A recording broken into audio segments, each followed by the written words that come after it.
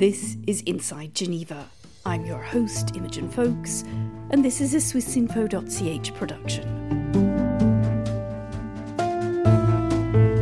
From the world's humanitarian capital, we explore the challenges facing our planet. Whether it's migration or climate change, human rights or global health, I'll be taking you behind the scenes for some straight talk with the people facing up to those challenges.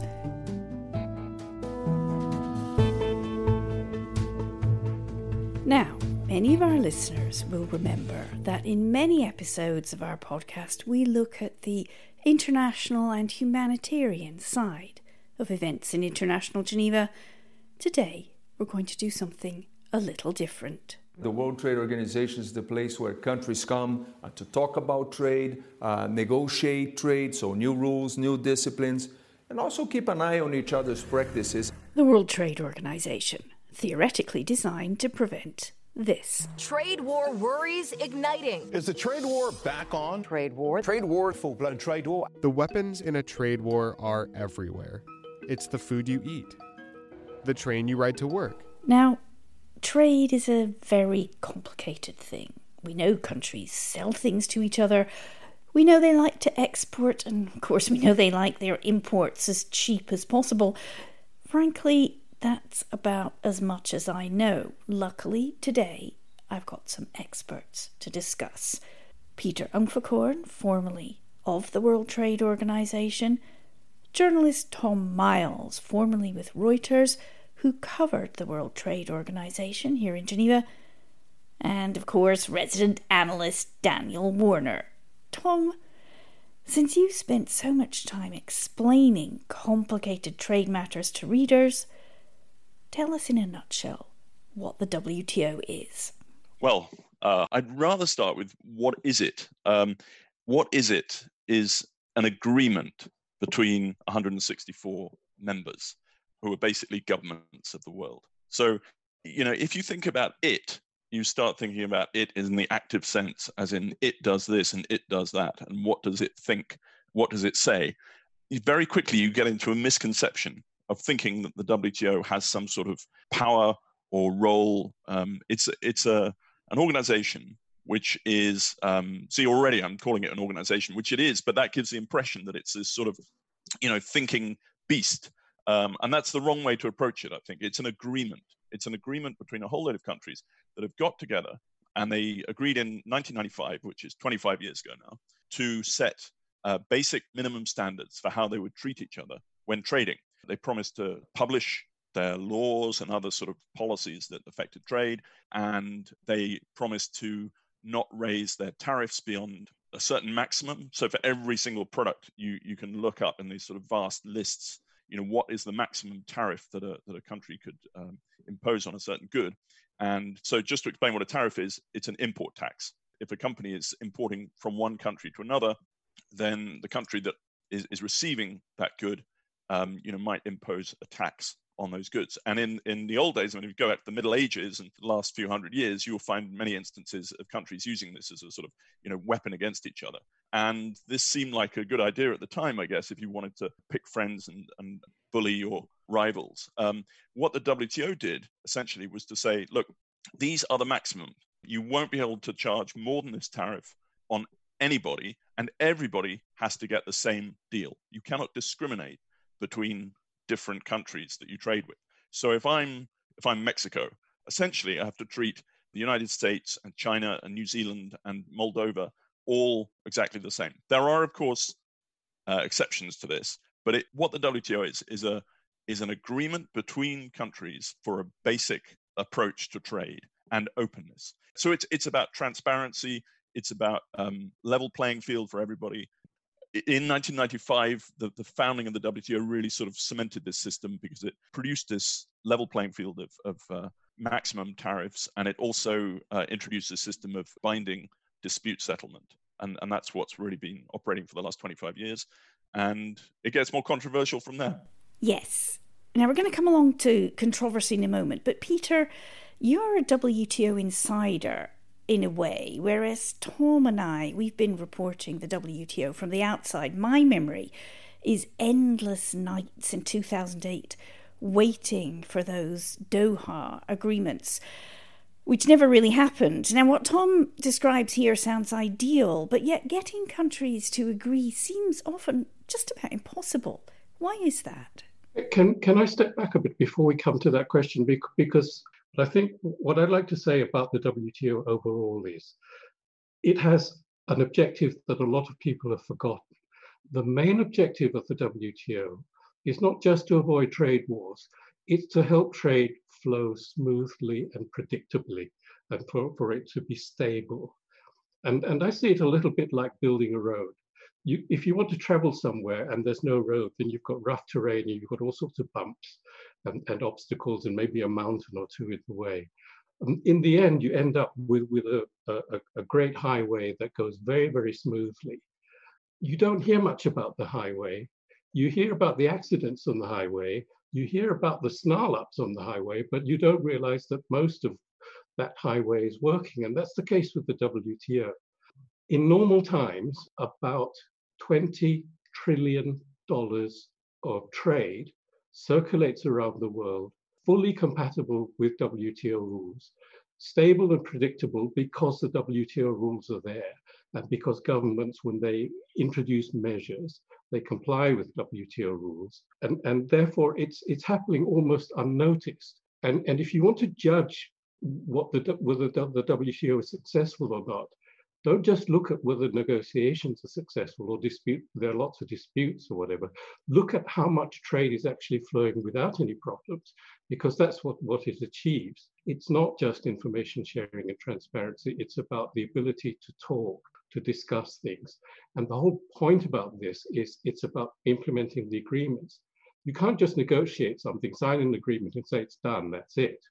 You have to implement them. You have to monitor that it's being implemented. And a lot of that work on sharing information is designed to make sure that the implementation works. And it's about peer review. For example, in an area that's not tariffs that Tom talks about, but non-tariff barriers, standards, product safety, food safety, animal plant health, labeling and all of that. These are a bunch of obstacles to trade, potential obstacles to trade that are called non-tariff barriers. In a quarter of a century since the WTO was set up, governments have notified each other through the WTO around 60,000 measures only on those. That's 60K measures on these non-tariff barriers. Of those, how many ended up as full-blown disputes? About 40. 0.07%. That's 7 out of every 10,000 measures that have been notified to the WTO ended up as disputes. So while disputes are important, and we're going to get on and talk about them and what the problems are in there, it's important to remember that part of the function of the WTO is to avoid disputes. And it's this notification, the ability to discuss them amongst the members in the committees, to sort things out and never get to disputes. That's also been a successful part of the WTO, because all the media stories about the WTO are about where there are problems. And I understand news is usually negative, but occasionally there's a time when you might be able to add, actually it's working. That is a good point, actually, and I need to hold my own hand up in a guilty plea there, because my own reporting in the WTO was mainly about those disputes, Boeing, Airbus, bananas. Danny, let's bring you in now. I'm sure you've got a pertinent point. Well, I mean, the history of the WTO is fascinating. It was originally supposed to be the International Trade Organization as part of the euphoria after the Second World War. And its real purpose, as I understand, is economic integration. And certainly recently, the fact that China became a member in 2001 and Russia became a member in 2012 with all the problems with Georgia. So in fact, it is a system, 164 countries, most of the major trading partners. So there has been historically a certain integration economically. But although the GATT General Agreement on Tariffs and Trade became the WTO, so why did it take so long for the International Trade Organization, or WTO, to come into being? from 1948 until 1995. There must have been problems all along. Okay, so let's bring it up to date a bit. We've heard from all of you the historic benefits of the WTO, and we all know them. We all work in Geneva. We work in the multilateral system all the time, so we can see those benefits. And yet others, big economic powers, some of them don't seem to. Here's one of them, and I'm sure you'll recognize his voice. We were losing all our cases in the World Trade Organization. Almost every case we're lost. They thought we were stupid. And then I came along. Now we're winning a lot of cases because they know that they're not on very solid ground. We will leave if we have to. They have been screwing us for years, and it's not going to happen any longer. They get it. They get it. So they're giving us victories. They're giving us victories. So that's President Donald Trump there. Now, we can take those words with a pinch of salt if we like, because we know he seems to be suspicious of anything that's not born and bred in the USA. He doesn't seem to be a big fan of multilateral efforts. He wants, as he said in that clip there, he wants victories inside multilateral bodies. And yet he's also suggesting he might pull the US out. He's already done that with the World Health Organization, thinking about pulling out. And Peter, maybe you can explain this. He's brought the dispute process of the WTO to a standstill. How's that actually happened? That's a really complicated issue.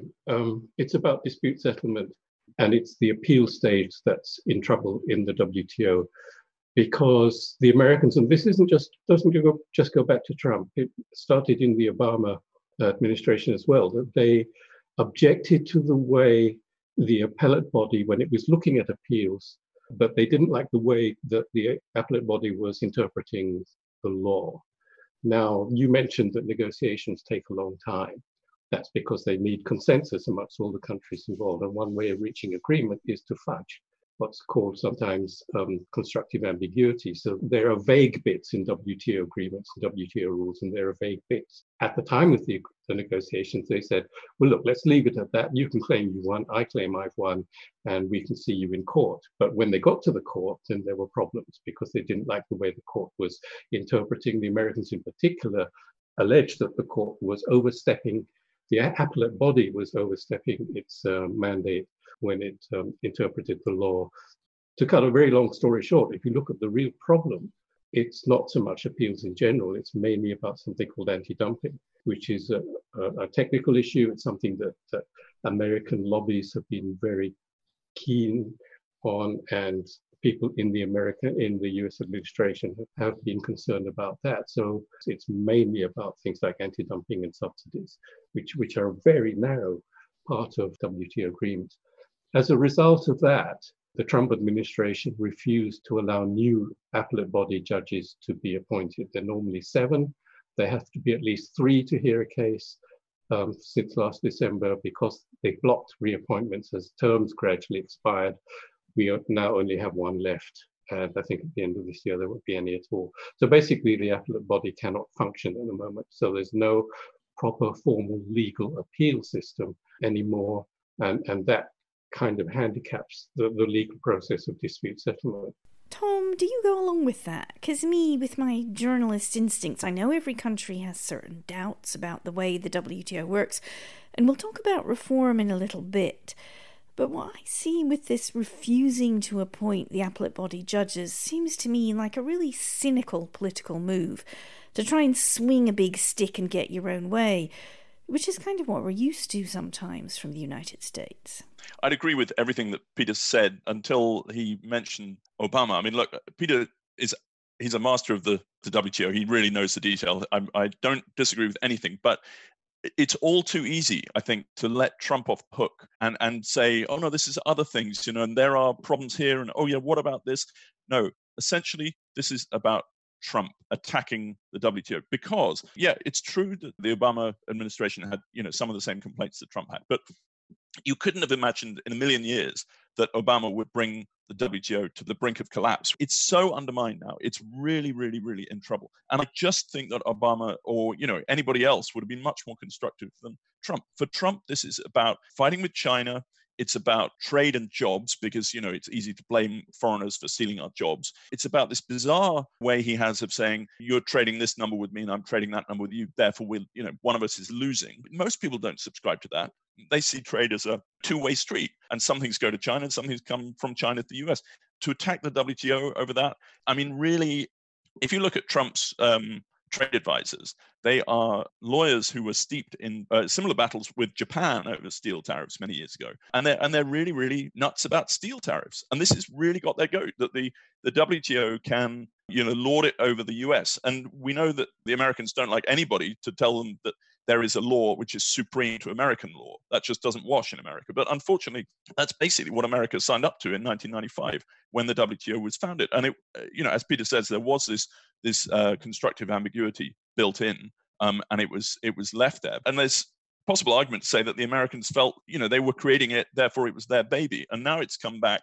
They're not happy with it. They've got this populist argument about China and jobs. And so they whack the WTO. It's completely misplaced. It's totally Trump. And it's all to do with his sort of mad conception of the world. I agree completely that Trump has made this far worse. But don't forget, if we're talking about what are the origins of this, the origins of the complaint come from the Obama regime. The Obama regime did reject certain reappointments, but they didn't reject any reappointment. So Trump has seriously escalated this under the view that the Americans are all powerful and therefore might is right. Danny, might is right. Would that be helpful, do you think, to the WTO? Well, it's helpful, and I think we should also mention that the WTO, as far as I know, is the only international organization that can have sanctions on a country. And this is something that should not be underestimated because the sanctions are in francs, dollars, and cents and can cost countries a great deal of money if they're not following the rules. And I remember when Sergio Vieira de Mello was the High Commissioner for Human Rights, one of the first meetings he had was with Mike Moore, who was the head of the WTO, because he said, all I can do is shame people, name and shame, but you can actually hurt them.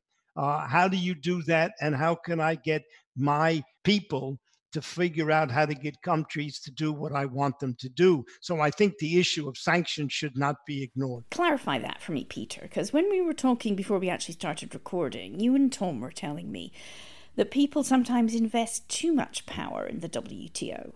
The WTO doesn't have the power to tell people what to do. And even with sanctions, all the WTO can do is to authorize sanctions by complaining countries that may have won a case against somebody else. So the famous case of tariffs that the US has imposed on Britain and the EU, the Americans proposed a certain amount of tariffs to say that's worse than the damage that's caused by the infringement, and therefore you have to cut it back. Basically, the authorization was on the level of sanctions, but it's the countries involved that do all of that themselves. They're not WTO sanctions, they're, in this case, US sanctions against the EU.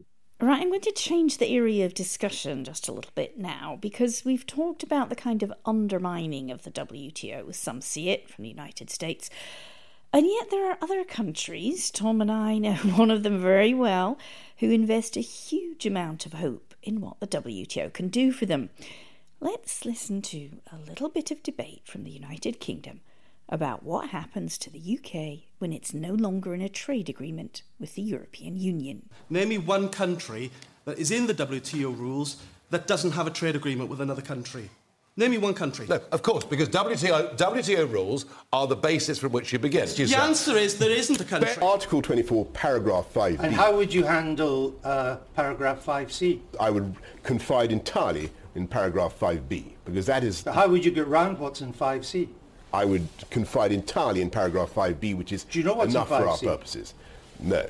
So what we heard there was somebody arguing with Brexit Party leader Nigel Farage, and then UK Prime Minister Boris Johnson trying to explain what the WTO's Clause 24 is, and not really succeeding. Tom, you and I both saw pro-Brexit demonstrators in London with placards saying, we want WTO rules now. They clearly believed that kind of sudden switch away from the EU, away from the single market and straight onto WTO rules would be absolutely fine. Now, it may not be all dark, it may not be all light, but bring some reality to that quite polarised debate? I think, it's difficult for me to get my head around because I just feel like people who talk about, WTO rules will be fine, don't know what they're talking about. I started off by saying the WTO is a agreement between countries to respect a sort of baseline, a bottom line, bare minimum of standards. And the EU and other international regional agreements is built upon that. So the EU has obviously got far higher standards and far higher levels of integration, and it's much easier to do stuff across borders in the EU than it is in Africa, for example, or in Latin America. If you've got a regional agreement that you're part of, then you can sort of enhance those standards and you can bring yourself closer to other countries. If you fall out of those regional agreements, then suddenly you are on WTO rules, which is this baseline, and you've got the bare minimum protection that gives you no special advantage with any other country. And every country in the WTO agrees to treat each other, every other country, equally. So you've got to offer the same deal to everybody else. Now, if you're in a special regional trade agreement, then you can get out of that. That's why the EU is more than WTO rules.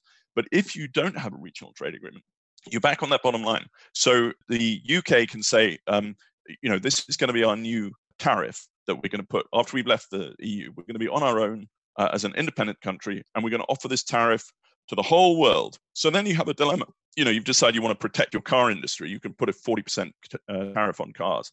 But that tariff is going to apply to everybody.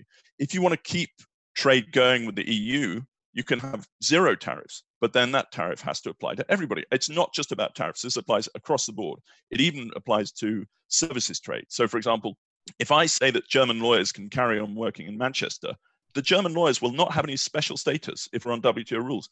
I will also have to allow, Moroccan lawyers and South African lawyers and Russian lawyers on the same basis as I allow the German lawyers. So, everybody has to get the same deal. So it just seems nuts to me that you would give away this very, very open system and suddenly bring yourself down to the baseline where you have really, they talk about bring back control, but there's no control because you can't differentiate. WTO rules do not allow you to discriminate between different trade partners. Yeah, we started off the programme talking about how trade is very complicated. People don't spend that much time thinking about it. And so when somebody moves in quickly to kind of politicise it, people may pay attention without really knowing very much at all. Peter, you had your hand up. Yeah, I think Tom's absolutely right. I try and see it in simpler terms. One thing also bothers me is this idea that the WTO is a bare minimum. It's certainly not a bare minimum. It's a lot better than a bare minimum. That's sort of 40, 50 years of liberalisation built up and rulemaking built up. And the sad thing about the Brexit debate in the UK is that when the Brexiteers argued that WTO is fine, the Remainers then said WTO is terrible. Well, it's neither. The point that they need to keep in mind is, as Tom said, as a member of the EU, the UK's trade with the rest of the EU is relatively frictionless. There are very few trade barriers there. After leaving the EU, anything that is not covered in a UK-EU agreement is on WTO terms. And that means new trade barriers where none existed before. That means new costs where none existed before. It means that there are new obstacles to trade where none existed before.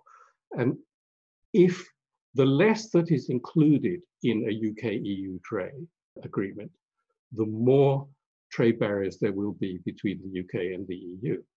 And if there is no agreement between the UK and the EU, then all trade between the UK and the EU will have new trade barriers where none existed before. Danny, how do you think people, journalists indeed, and trade negotiators maybe can address this? The fact that, in a way, what the WTO actually is for and does is being hijacked, to a certain extent, by politics. It's so complicated, the rules inside, that to vulgarize and make it easy for everyone in the street to understand that it's fundamentally a win-win situation is extraordinarily difficult.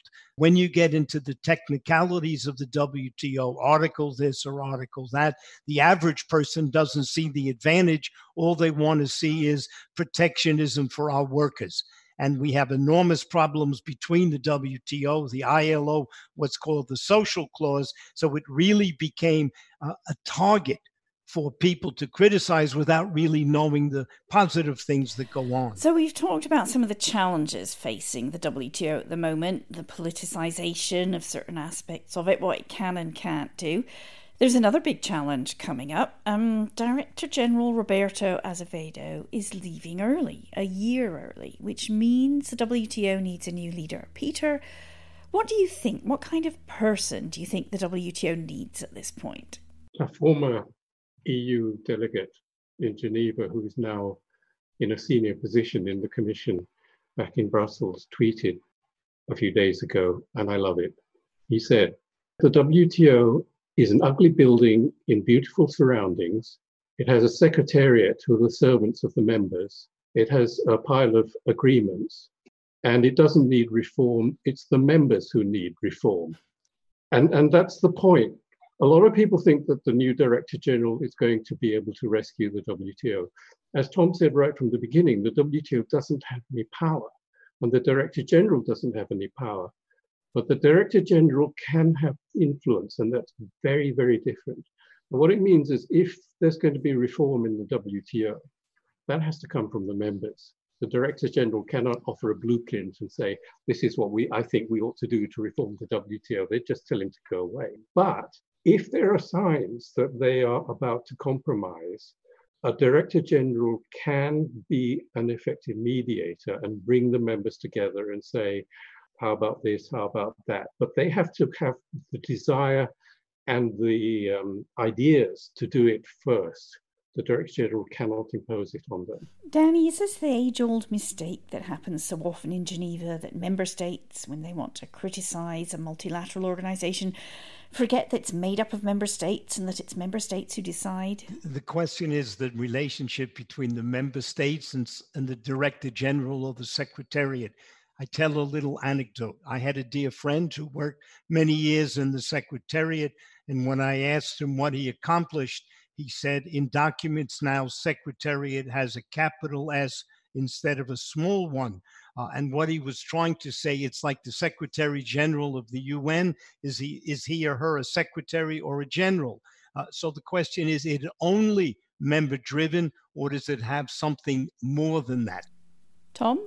The current head of the WTO is the guy who we see on our TV screen. So we imbue him with some sort of power and authority.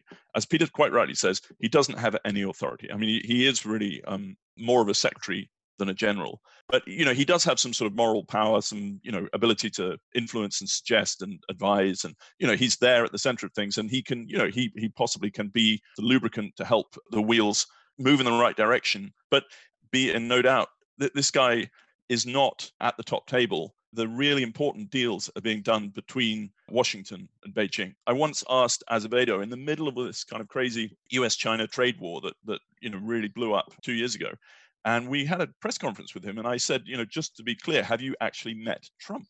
And, he's sort of slightly obfuscated, but it was painfully obvious he'd never met Trump. Trump is the key guy, and Azevedo never met him. If you never speak to Trump, you're not going to solve this problem. Right, well, we're almost at the end of the programme. In fact, Tom, you kind of almost anticipated what my last question would be. I'm going to put it to Peter and to Danny anyway. And then one last final word from you, Tom. But Peter, if there's one reform, you already touched on member states need to reform. But if there's one thing that would put the WTO back on track, what do you think it would be? And also, where do you think we'd be without the WTO? Well, firstly, Tom's right that it can't be solved in Geneva. To say, as Director General, I'm going to bring the heads of governments together, it's not for the Director General to do that. So what can be done to rescue the WTO?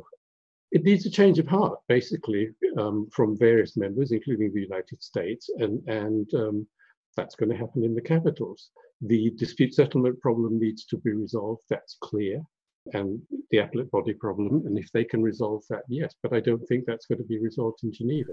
Danny, final words from you. I mean, we heard at the start from Peter the many things the WTO does to encourage free trade, countries trading successfully with one another. We've heard a lot about stalemates and disagreements and disputes as well. Are you convinced we actually need this organisation? Yes, I'm convinced we need some organization, and I think the only major reform that can happen to the WTO will take place eventually in the United States in November with an election. As long as there's an anti-multilateral sentiment in Washington, none of the international organizations, World Health Organization, World Trade Organization, all of them are suffering.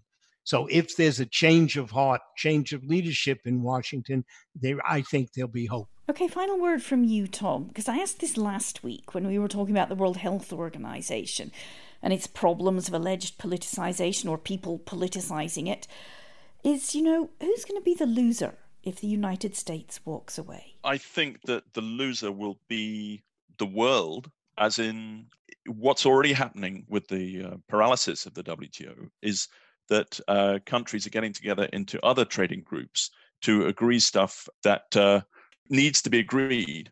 So, for example, you've got the EU doing great big trade deals, enormous trade deals with Japan and Mercosur and such like. Got an enormous deal in Asia. Essentially, the world is kind of fragmenting. The WTO is supposed to be the World Trade Organization. Now we're getting into potentially regional trade organizations, and so we could end up with a world which has got these regional blocks really, really entrenched and not really speaking to each other. I don't think that is a very good prospect. Another thing I would say is that we don't just need the WTO as it is, but we need a future WTO. We need a WTO 2.0. The rules that exist today, they're all about agriculture and steel and smokestack industries. There's so much more that could be done. There's obviously a huge new economy, a digital economy that needs to be regulated or where people need to have some sort of agreement. I mean, what happens if I start running, robo cafes from my house in France around the world, or, robo hairdressers where I'm cutting your hair with my robots operating from my nerve center. You've all got this. I'm blessed with baldness, but you've all got those COVID cuts. There are new industries. There's new ways of working. The world is massively changing, and the WTO is currently totally not changing with it. It's not set up to meet the requirements. So it really needs to get sorted out. If it didn't exist, it would be very difficult to reinvent it. But I feel like that would be what has to happen. And November's election is surely the best hope. November, everybody's watching that election. Well, on that note, this programme comes to an end. A little reminder that before November, we do have the appointment of the new WTO Director General. Nominations close in July, and there are candidates from Egypt, Nigeria, Mexico, and we'll find out in September who will lead the WTO at a time of great challenge, amid calls for reform and criticism, some of it, as we've heard, quite misinformed. After the programme, Tom, I want the number of your robo-hairdresser as a matter of urgency. For now, though, thanks to my guests, Peter Unferkorn, Tom Miles, and Danny Warner. And thank you to all of you for listening. And a reminder just before we go that you can hear more episodes of the Inside Geneva podcast series, including a special documentary on the United Nations at 75 and an exclusive interview with former Human Rights Commissioner Zaid Ra'ad Al Hussein. To subscribe to Inside Geneva, just go to swissinfo.ch/ENG/Inside Geneva. Thanks again for listening.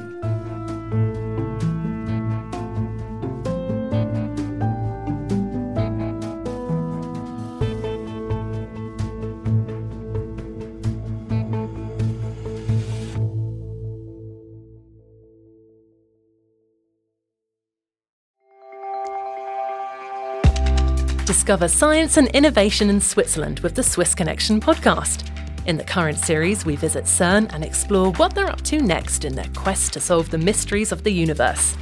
We uncover groundbreaking discoveries in a Roman archaeological site and get the first glimpse of an exciting supersonic plane powered by hydrogen. From the tiniest particles to the vastness of space, satisfy your scientific curiosity by listening to the Swiss Connection podcast for a mind-expanding experience with Swiss Info.